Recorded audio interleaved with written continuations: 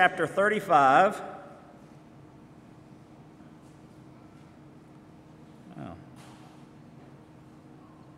Numbers chapter 35. In our D group reading this week, there were so many things that I could have covered. Gosh.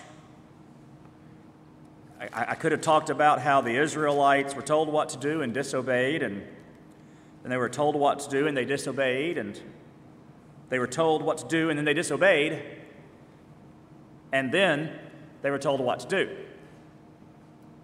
and they disobeyed. But I think we got that, right? I just covered it, so we're good. There's a cartoon that's floated around for a long time. It's I wish I'd looked it up so I could remember it exactly, but it's basically the church people sitting there saying, why do we have to read about griping, complaining people who don't want to do what God says? What does that have to do with us today?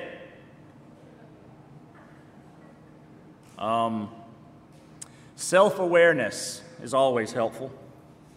Could have gone into those places, but I felt like at the beginning of the week, I believe the Lord was leading me to the city of Refuge, and I wasn't even sure during the week. I was like, God, is that what you want me to preach on? Is there not something else in here? And I just kept coming back to that, and I didn't know what, honestly, until probably Friday or Saturday, and I hate those feelings. And I'll just confession, this is why I prefer to preach through a book of the Bible. I know what I'm preaching the next Sunday. It's the next verse or the next section of verses, so it's easier, to be honest, than to have, 15 chapters to choose from. And we like easy. I don't want to have to wait on the Lord to tell me something on Friday. I want to know on Monday what I'm going to do. But then the Lord shows up and gives us the direction that we need when we need it. Our city of refuge is the title of the message this morning. Now, I want to clear up something from last week because there have been a lot of questions this week. Not enough directed toward me. I just kind of heard about the questions. Feel free to ask me questions too, by the way. I did get a couple directed toward me Sunday. No, I don't know of anything stirring in the background. The end of the message last week, I talked about the talking and how that damages a staff more than other things that I talked about at the end of the message. That was just where the text went, y'all. There's nothing going on, nothing y'all need to be concerned about. I don't know of anything going on. Now, if you do, and there's something we should be concerned about, well, please let me know. But as far as I know, nothing's going on. Just that was where the text was that week and where it took me in my thinking and my planning, and let's call it preventative maintenance, an inoculation to what might happen later on. So let's get that out of the way so nobody has to worry anymore and talk to a friend who talked to a friend who talked to a friend who talked to me about it. It is funny that that's how y'all are asking the question when I just talked anyway, whatever, This morning it's our city of refuge. Now, we understand, or we know that a shadow just gives an impression. It's kind of like the cameos, right? The ones that they would wear, and if you look at the shadow, and if the shadow captures the outline well enough, and the outline of whatever it is distinctive enough, you know what that shadow represents. I wish I had thought to do this on the screen, but I didn't. But if I showed you a shadow of the Incredible Hulk, either the Lou Ferrigno version for those of you who are above the age of 35, or the Mark Ruffalo MCU version for those of you who are under the age of 50, and care about that sort of thing, you'd know, that looks like the Hulk. Or if I showed you an outline, a shadow of the Empire State Building, You'd likely be able to pick that out, or the Sydney Opera House. I mean, there are a number of landmarks and people even that you would know. I mean, if I showed you the shadow of a person that had hair that was pulled from way over here and kind of flipped back, and that's Trump. You'd recognize some things when you saw it. And that's what a shadow does. A shadow gives us an impression. It's not an exact image, right? It lacks much detail. A shadow has no depth. It has no characteristics other than the outline, the cameo. But you get enough of the idea to recognize the real thing when you see the shadow. If you could only see a shadow, and then one day you actually got to see the real thing. If I only showed you an outline of a building that was really tall and squared up with a tower on the top, and especially if I hung a gorilla up there, and then you went to New York. Why do y'all keep pointing behind me? What's over where? Oh, sorry, family joke. I was wondering thought I was missing something up here, okay. If I showed you that, and then you saw the Empire State Building in real life, sans gorilla, you go, oh, that's the shadow he showed us. This passage is a shadow, a foreshadowing of Jesus. It's not a one-to-one correlation. There's not one-to-one detail. I'm not going to be able to go through every verse. People have tried, and I think they mess up when they do. I can't go through every verse and say, oh, this is Jesus's hand on the right side of the cross and Jesus's hand on the left. It's not that sort of thing. It is a shadow. It is an impression that when we read this, we go, oh, yes, the real thing is Jesus. Now, verse 13 is kind of the hinge verse this morning. The cities you select will be your 6 cities of refuge. But I want to read 9 through 34, the entire chapter, or most of the chapter, for us this morning to give us the context of what's going on here. The Lord said to Moses, "Speak to the Israelites and tell them, when you cross the Jordan into the land of Canaan, designate cities to serve as cities of refuge for you, so that a person who kills someone unintentionally may flee there. You'll have the cities as a refuge from the avenger." Not the avengers, singular, the avenger. "So that the one who kills someone will not die until he stands trial before the assembly. The cities you select will be your 6 cities of refuge. Select 3 cities across the Jordan and 3 cities in the land of Canaan to be cities of refuge. These 6 cities will serve as a refuge for the Israelites and for the alien or temporary resident among them, so that anyone who kills a person unintentionally may flee there. If anyone strikes a person with an iron object and death results, he is a murderer. The murderer must be put to death. If anyone has in his hand a stone capable of causing death and strikes another person and he dies, the murderer must be put to death. If anyone has in his hand a wooden object capable of causing death and strikes another person and he dies, the murderer must be put to death. The avenger of blood himself is to kill the murderer. When he finds him, he is to kill him.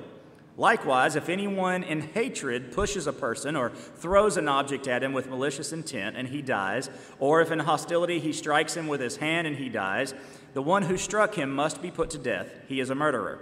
The avenger of blood is to kill the murderer when he finds him. But if anyone suddenly pushes a person without hostility or throws any object at him without malicious intent or without looking drops a stone that could kill a person and he dies, but he was not his enemy and didn't intend to harm him, the assembly is to judge between the person who kills someone and the avenger of blood according to these ordinances. The assembly is to protect the one who kills someone from the avenger of blood. Then the assembly will return him to the city of refuge he fled to, and he must live there until the death of the high priest who was anointed with the holy oil. If the one who kills someone ever goes outside the border of the city of refuge he fled to, and the avenger of blood finds him outside the border of his city of refuge and kills him, the avenger will not be guilty of bloodshed. For the one who killed a person was supposed to live in his city of refuge until the death of the high priest. Only after the death of the high priest may the one who has killed a person return to the land he possesses. These instructions will be a statutory ordinance for you throughout your generations, wherever you live.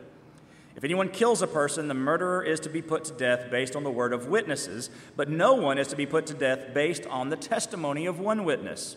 You are not to accept a ransom for the life of someone who is guilty of murder. He must be put to death. Neither should you accept a ransom for the person who flees to his city of refuge, allowing him to return and live in the land before the death of the high priest.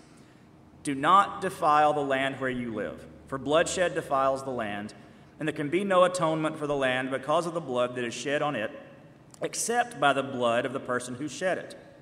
Do not make the land unclean where you live and where I dwell, for I, the Lord, reside among the Israelites. Now, that's a lot of murder talk. And it's important to hear that, to understand where God was coming from when he gave these instructions to Moses. Now, it sounds very vengeful. I mean, avenger. And it is, but understand that as we move through Scripture, God is constantly reorienting his people toward grace. What do I mean by that? Well, when Cain committed his sin against Abel and was kicked out, he was given a mark, some sort of understanding from the people who saw him. No, I don't know where those other people came from, so don't ask me. He was given this mark so that people would recognize who he was and would not kill him, would not take vengeance on him. Then later on, I believe it was Nimrod, if I remember correctly. Somebody correct me who knows their Old Testament better than me, that killed a man. And he said, if someone takes vengeance on me, if it was one life for one life with Cain, for me, it'll be one life for 7 lives. So you hear how important he thought himself and said, if I'm killed, then 7 people die. If Cain's killed, 1 person dies. If I'm killed, 7 people die. Well, then later on in the Pentateuch, the first 5 books of the Bible, we get to eye for an eye, tooth for a tooth, which sounds a lot like vengeance. An eye for an eye and a tooth for a tooth is grace, because it was pulling back on if I'm killed, 7 people die. That's not grace. That's not even 1-to-1 vengeance. That's 1-to-7 vengeance, right? You see where I'm going with this? So when God says an eye for an eye, a tooth for a tooth, he is telling them, no, 1 life for 1 life, 1 tooth for 1 tooth, 1 eye for 1 eye. There's no extra. Then we get to Numbers, and it was just the law of the land that if you killed my family member, not only am I going to kill you, but I'm going to probably take out your whole family. I'm going to take incredible revenge on you. But it was certainly, at least you're going to die. And when you do, when I kill you, somebody in your family is probably going to come after me and kill me.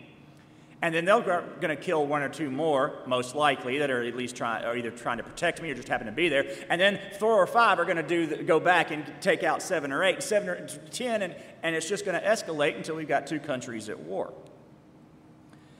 This passage is grace. This passage says, no, you can't just go and take the life of someone who killed somebody else. There has to be a trial. Now, it does say if it was murder and he catches them before he gets to the city of refuge, well, there you go. But at the city of refuge, once he's there, there's a trial, we're going to discuss it, and then a sentence will be passed, will be given, and he will either be executed for murder or he will be in this city of refuge for manslaughter. So this whole passage, as convoluted as it may seem as we read it, and discussion of metal objects and wood objects, but I mean, he's getting down to intent, is a passage of God saying, hold back on the vengeance. What's God going to say even later? Vengeance is mine, says the Lord. The New Testament offers no statement on death penalty,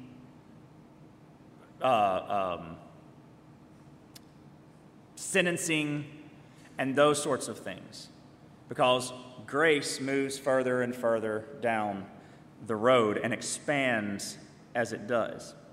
But what do we see then in this passage? 5 points this morning, if I counted right.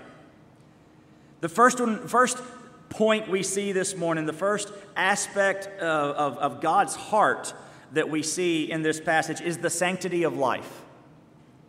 We see it in verses 11, 15, and 35.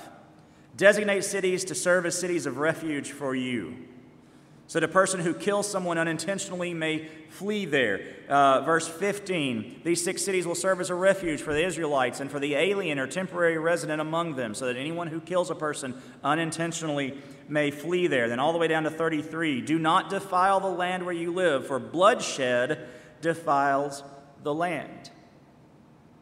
God makes clear in this passage, these 23 verses or so, the sanctity of life, the whole thing. And he is giving us the sanctity of all lives, all of them. The passage shows that the life of the killed person is holy, is important, the sanctity of his life. What you might miss in this passage is when it says avenger of blood, that same word is used later on for Boaz in the book of Ruth. And what was Boaz? A kinsman redeemer. As a matter of fact, that same word will be later used in the Old Testament for our Redeemer who is coming to save us. Same word. Avenger, kinsman, redeemer, that's all the same word, because they all had the same responsibility to redeem the life that had been lost, redeem the life that had been a victim of sin. The sanctity of life, of the life of the killed, the sanctity of the life of the killer we see in this passage. Whether intentional or unintentional, there is sanctity in that life. There's a refuge for this person to run to, especially if they know it was an accident. Even if they know it wasn't an accident, there is a refuge for them to run to. There is a trial that must take place. And even for the killer, it can't be on the basis of one witness. 2 or more witnesses have to say, yes, I saw that person do it. Yes, this should be a conviction. Because even the life of that killer is special to God. The punishment, the justice for that murder may be to take his life, and in this case it is. But that does not take away from the holiness, the importance of that life to God. As a matter of fact, the fact that the killer is killed just reflects again the importance of and the sanctity of life in general. That only a life can be given for a life. And we even see in this passage the life of the citizen and the alien, regardless of where you were, who you were, whether you were a natural-born Israelite or you had come in from one of the surrounding countries, you had the same rights. You had the same hope, the same refuge to run to. They were protected just the same. And in a few minutes, we're going to actually see that all life was priceless. In fact, we'll see that when we get to the end, or in the next section. And then we see finally in verse 33 that the taking of life brings a curse. Life is so sanctified, so holy. That's what the word sanctified means, or sanctity, the holiness of life. Life is so holy that the actual taking of life, the murdering, defiles the entire land. And this was a big deal for God. As a matter of fact, if you remember in some of your earlier readings in Exodus, that they were told that if you don't follow these statutes and ordinances, and you don't obey the Sabbaths, and you don't obey the feasts, the land is going to play out, and then I'm going to send armies in to take you out. And a few times God says, and finally the land will have its Sabbath. The land will have its opportunity to heal. Because everything that you do affects the land, because that was the promise. Now, let's rewind or fast forward, however you want to look at it, just a second to 2 Chronicles 7:14. Rewind because I preached on that a few months ago or years ago, whatever it happened to be. I think it was like in February.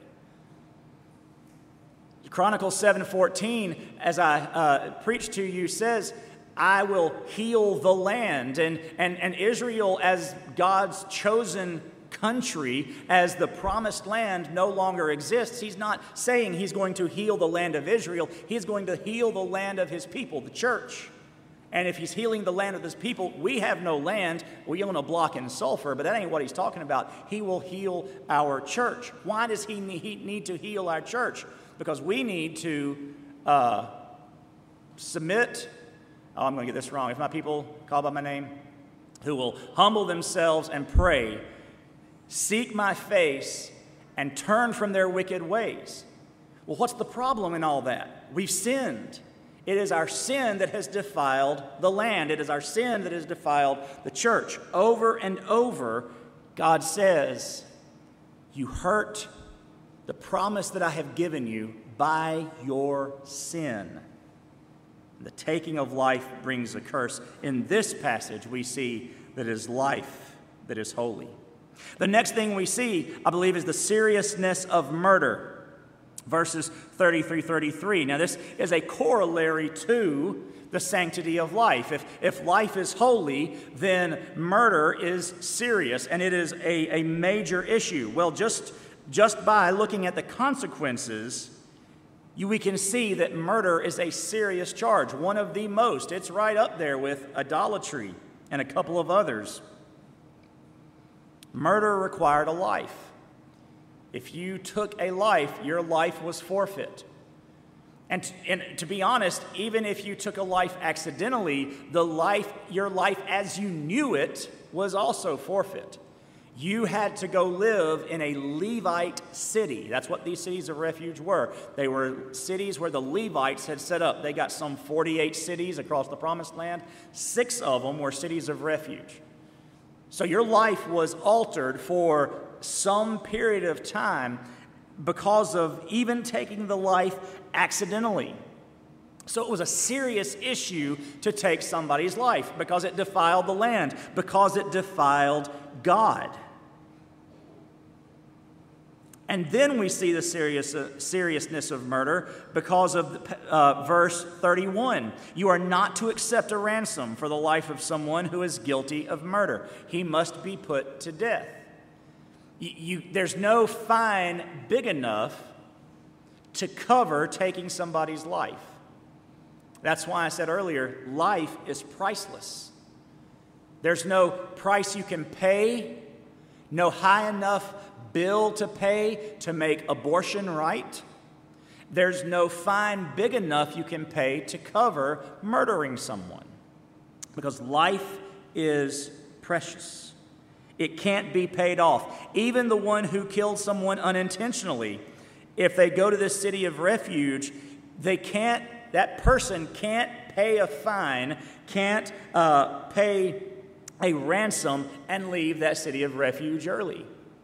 There's no amount of money that can cover a life because of the seriousness of murder, and murder is serious because life is holy. And then again, we see in verse 33, murder is so serious that it brings a curse. A curse on the land, a curse on the promise that God had given them, a curse on the very thing that they depended on to keep them a people. Do not make the land unclean, he says. But then, as with all Scripture, God provides hope. And that takes us back to verse 13, the hinge of this passage, I think. The cities you select will be your 6 cities of refuge. There is a hope of refuge for every person who commits the sin of unintentional murder. Still a sin to take a life, still a problem, still not good. There's even refuge for the one who commits murder intentionally, though it may be short-lived and temporary.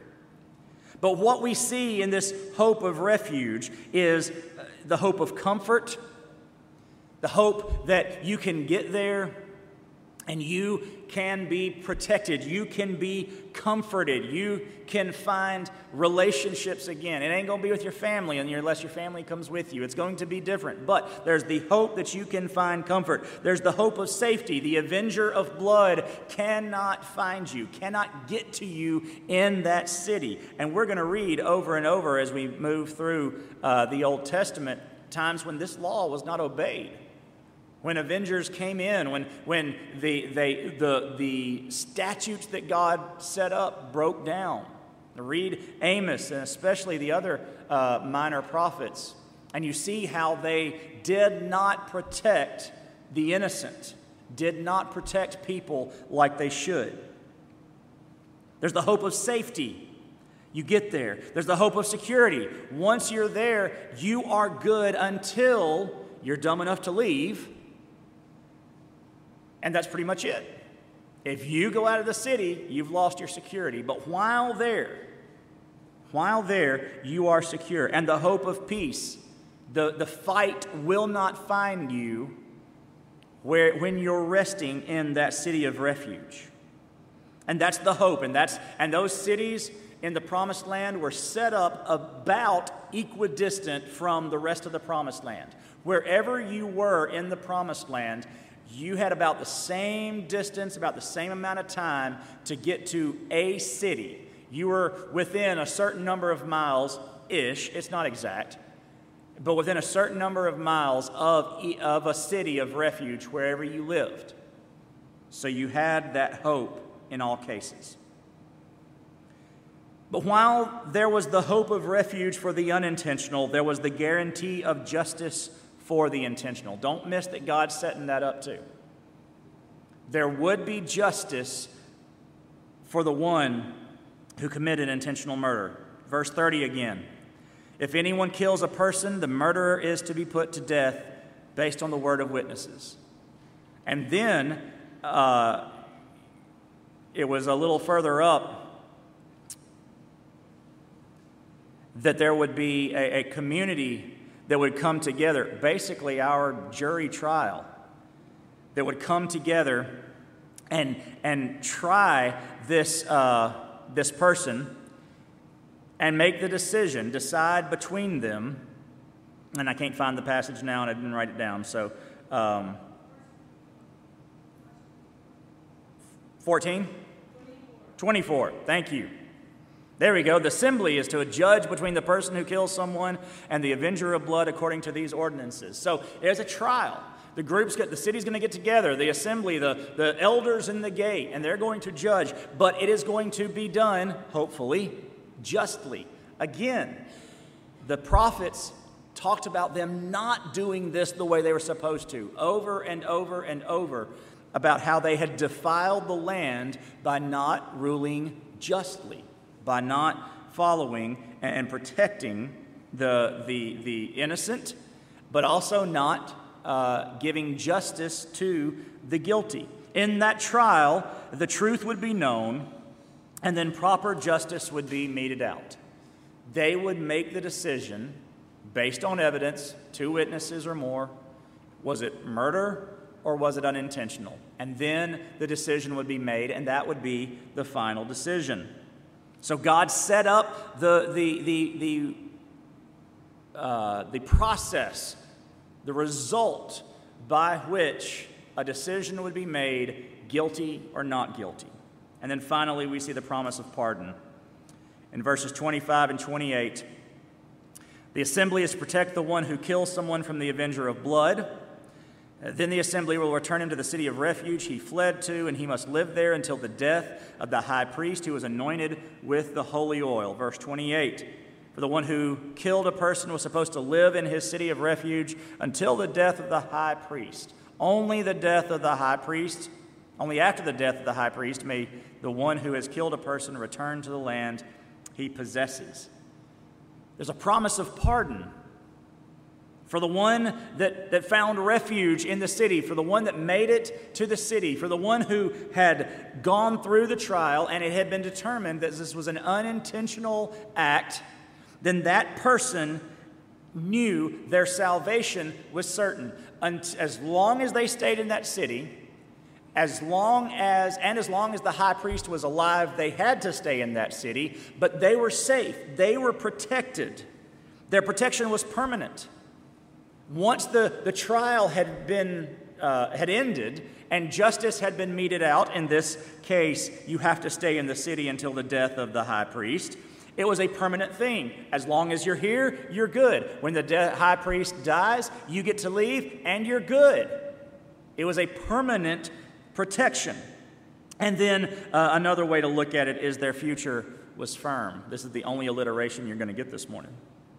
The future was firm. They could live with confidence knowing the end of my life is secure, regardless of when the high priest dies. Maybe he's really old and I only have to live in the city of refuge for a few weeks, few months. Maybe he's younger and I'm older than he is, so I'm going to outlive him, so I got to stay here longer. Either way, they could go on with life. They could go on living knowing that their future is firm.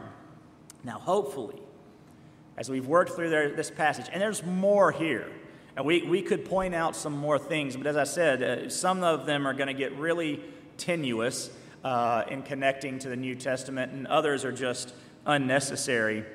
We could spend some more time talking about this, but more time than we have. Hopefully, as we've gone through it, you have begun to see the outline of the shadow. Hopefully, what you see here is the shadow of a cross with a man hanging on it and a crown of thorns on his head. Sign above him. That should be the shadow you see. And you've begun to make, even on your own, some correlations here. And see who your city of refuge is. See, to take the 5 points the same way, in your city of refuge, understand God loves you. The sanctity of life. Your life is special to God. You are special to God. God loves you. I don't care who you are. I don't care if you're sitting in here listening or you're watching on there listening, and this is weeks from now, months from now, years from now. I don't care what you are involved in. I don't care what you have done. God loves you. He knows you too, though. He knows everything about you. He knows your heart. He knows if you are far from Him or if you are close to Him.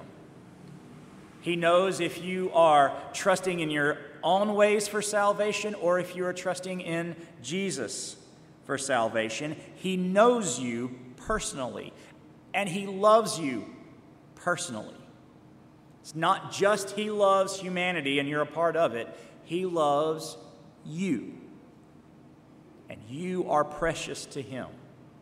And if you don't believe it, look at the shadow of the cross. That's how much God loved you. That's the sanctity of your life.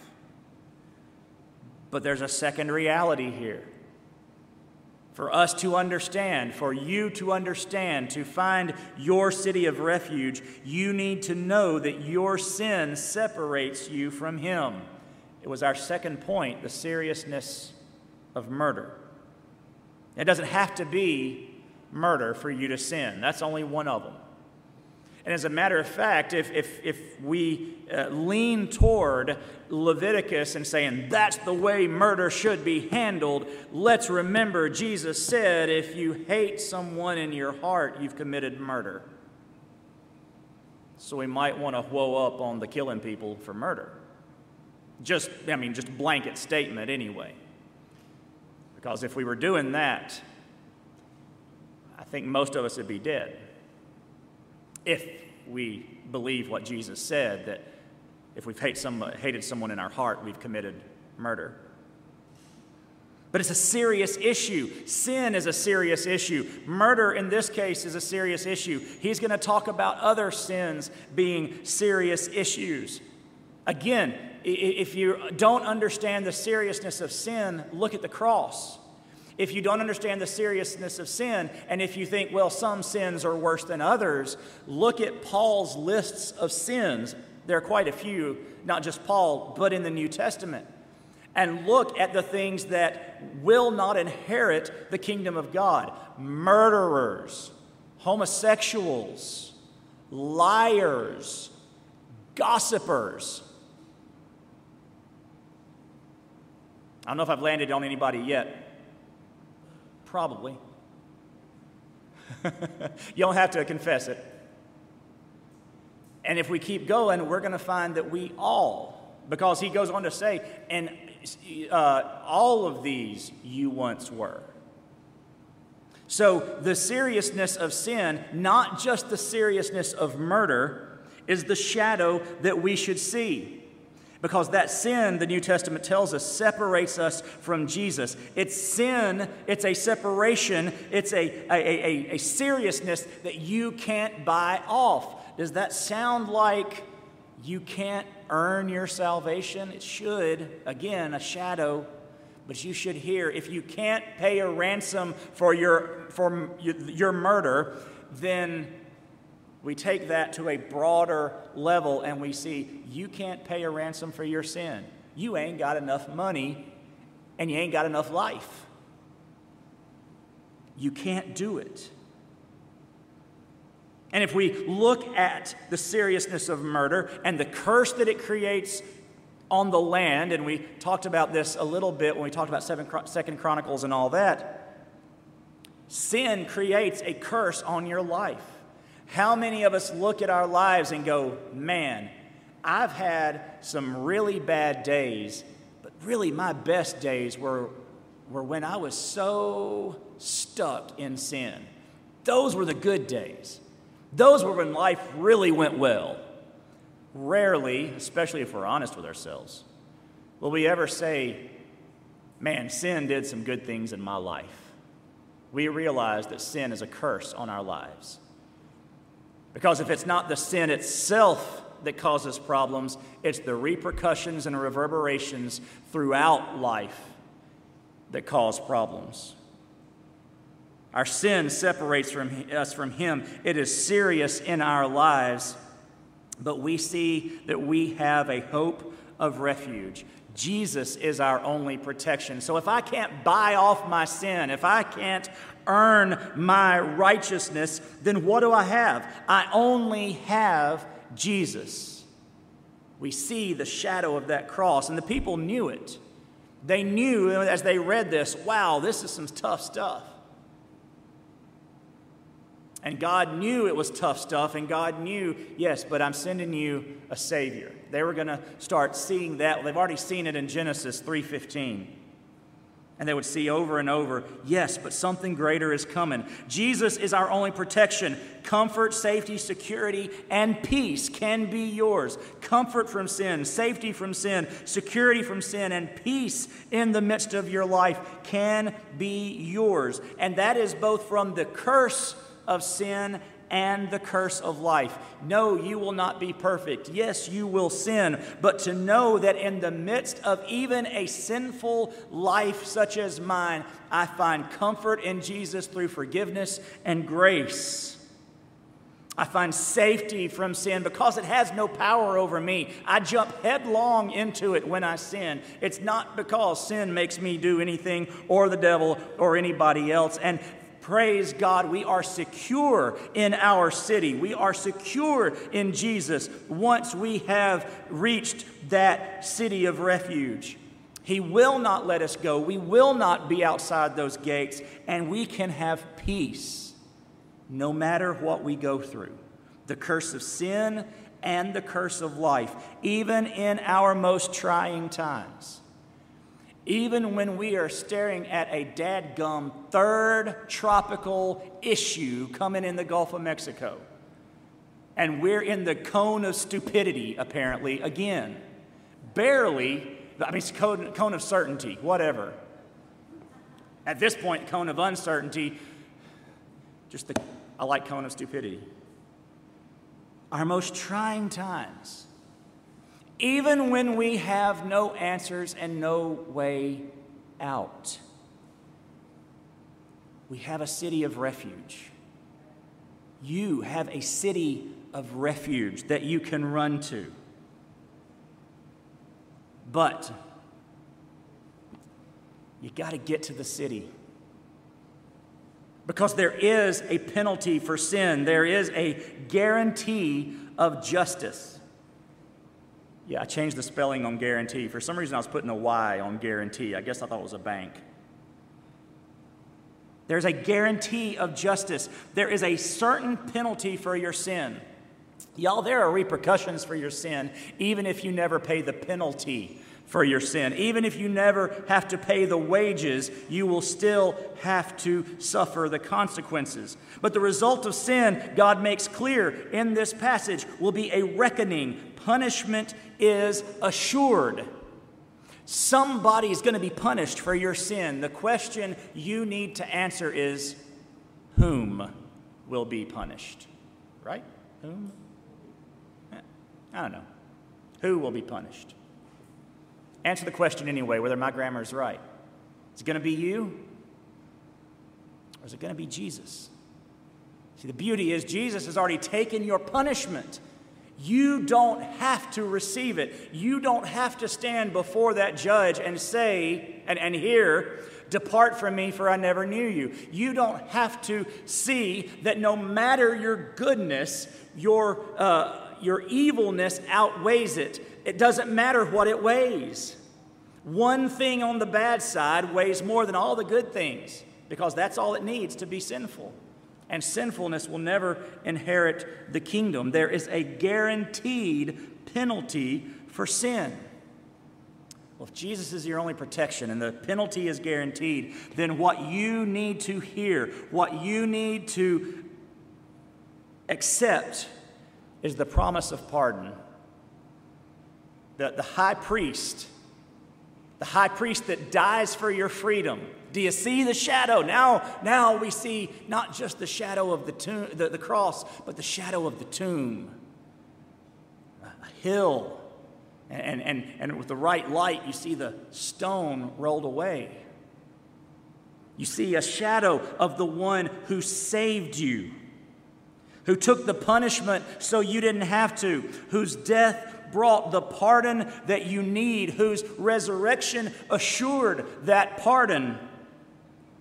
And faith in Jesus brings the promise of your eternity. You hear him. You see him. You see in the distance that city of refuge. It's not something you have to travel a great distance to get to. Jesus is there waiting on you. And as I said in the promise of pardon earlier, your salvation upon the acceptance of Jesus Christ is certain.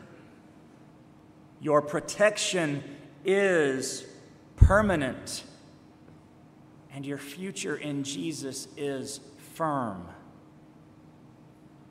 No matter if it is another hurricane, no matter if it is another financial issue, no matter if it is another illness, no matter if it is another besetting sin that you just can't seem to kick, Jesus is firm. It is a firm promise of pardon. That's the shadow we should see in Scripture this morning as we read. And it's a great practice. We don't want to overdo it. Again, we want to see shadows. We want to see outlines. It's rare we find detail of what Jesus is doing later on. Occasionally, a virgin will conceive and bear a son. The government shall be on his shoulders. Yeah, one-to-one stuff there. But mostly, as you read through the Old Testament, as you do the D group readings with us, you see these shadows of the cross. You see these shadows of Jesus. You see the shadows of the tomb. This morning I ask you, is your future firm? Is your protection permanent? Is your salvation certain? Have you run to your city of refuge? If you want to hear the way the New Testament puts it, all have sinned and fall short of the glory of God. The wages of that sin is death, the justice, the punishment, eternal death, separation from God. But the gift of God is eternal life through Jesus Christ our Lord. And he did that while we were still sinners. While we were still sinners, Christ died for us. That's really the third point, the hope of refuge. The hope is there. Everyone who calls on the name of the Lord will be saved. It does not matter who you are. That kind of goes back to the first point. It doesn't matter how far from God you are. It does not matter how deeply bound in sin you are. It does not matter how dirty you think or anybody else thinks you are. You are loved by God, and Jesus died for you. Period. The end. Stop. But won't you come to him? Won't you respond in faith? Call on the name of the Lord. Confess with your mouth Jesus is Lord, and believe in your heart that God raised him from the dead, and you will be saved. You will have the promise of pardon. Your salvation will be certain. Your protection will be permanent, and your future will be firm. Pray with me. Father, thank you that you have given us a certainty in Jesus Christ.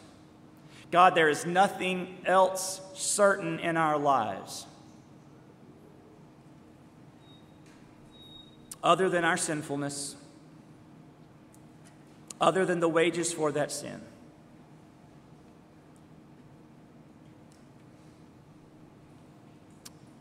But the fact that you love us so much that you sent your Son to die for us, the fact that he died for me, that's certain. I might be able to quibble about my sin. I might be able to say, I don't know about the future and eternity and all that, but I can speak with confidence that God loves me and Jesus died for me. And I pray for those listening to this message that they will see in the Old Testament the shadow of what we see in the New Testament looking back. The Savior who wants to rescue us. The Savior who is our city of refuge. And may we run to him today if we never have.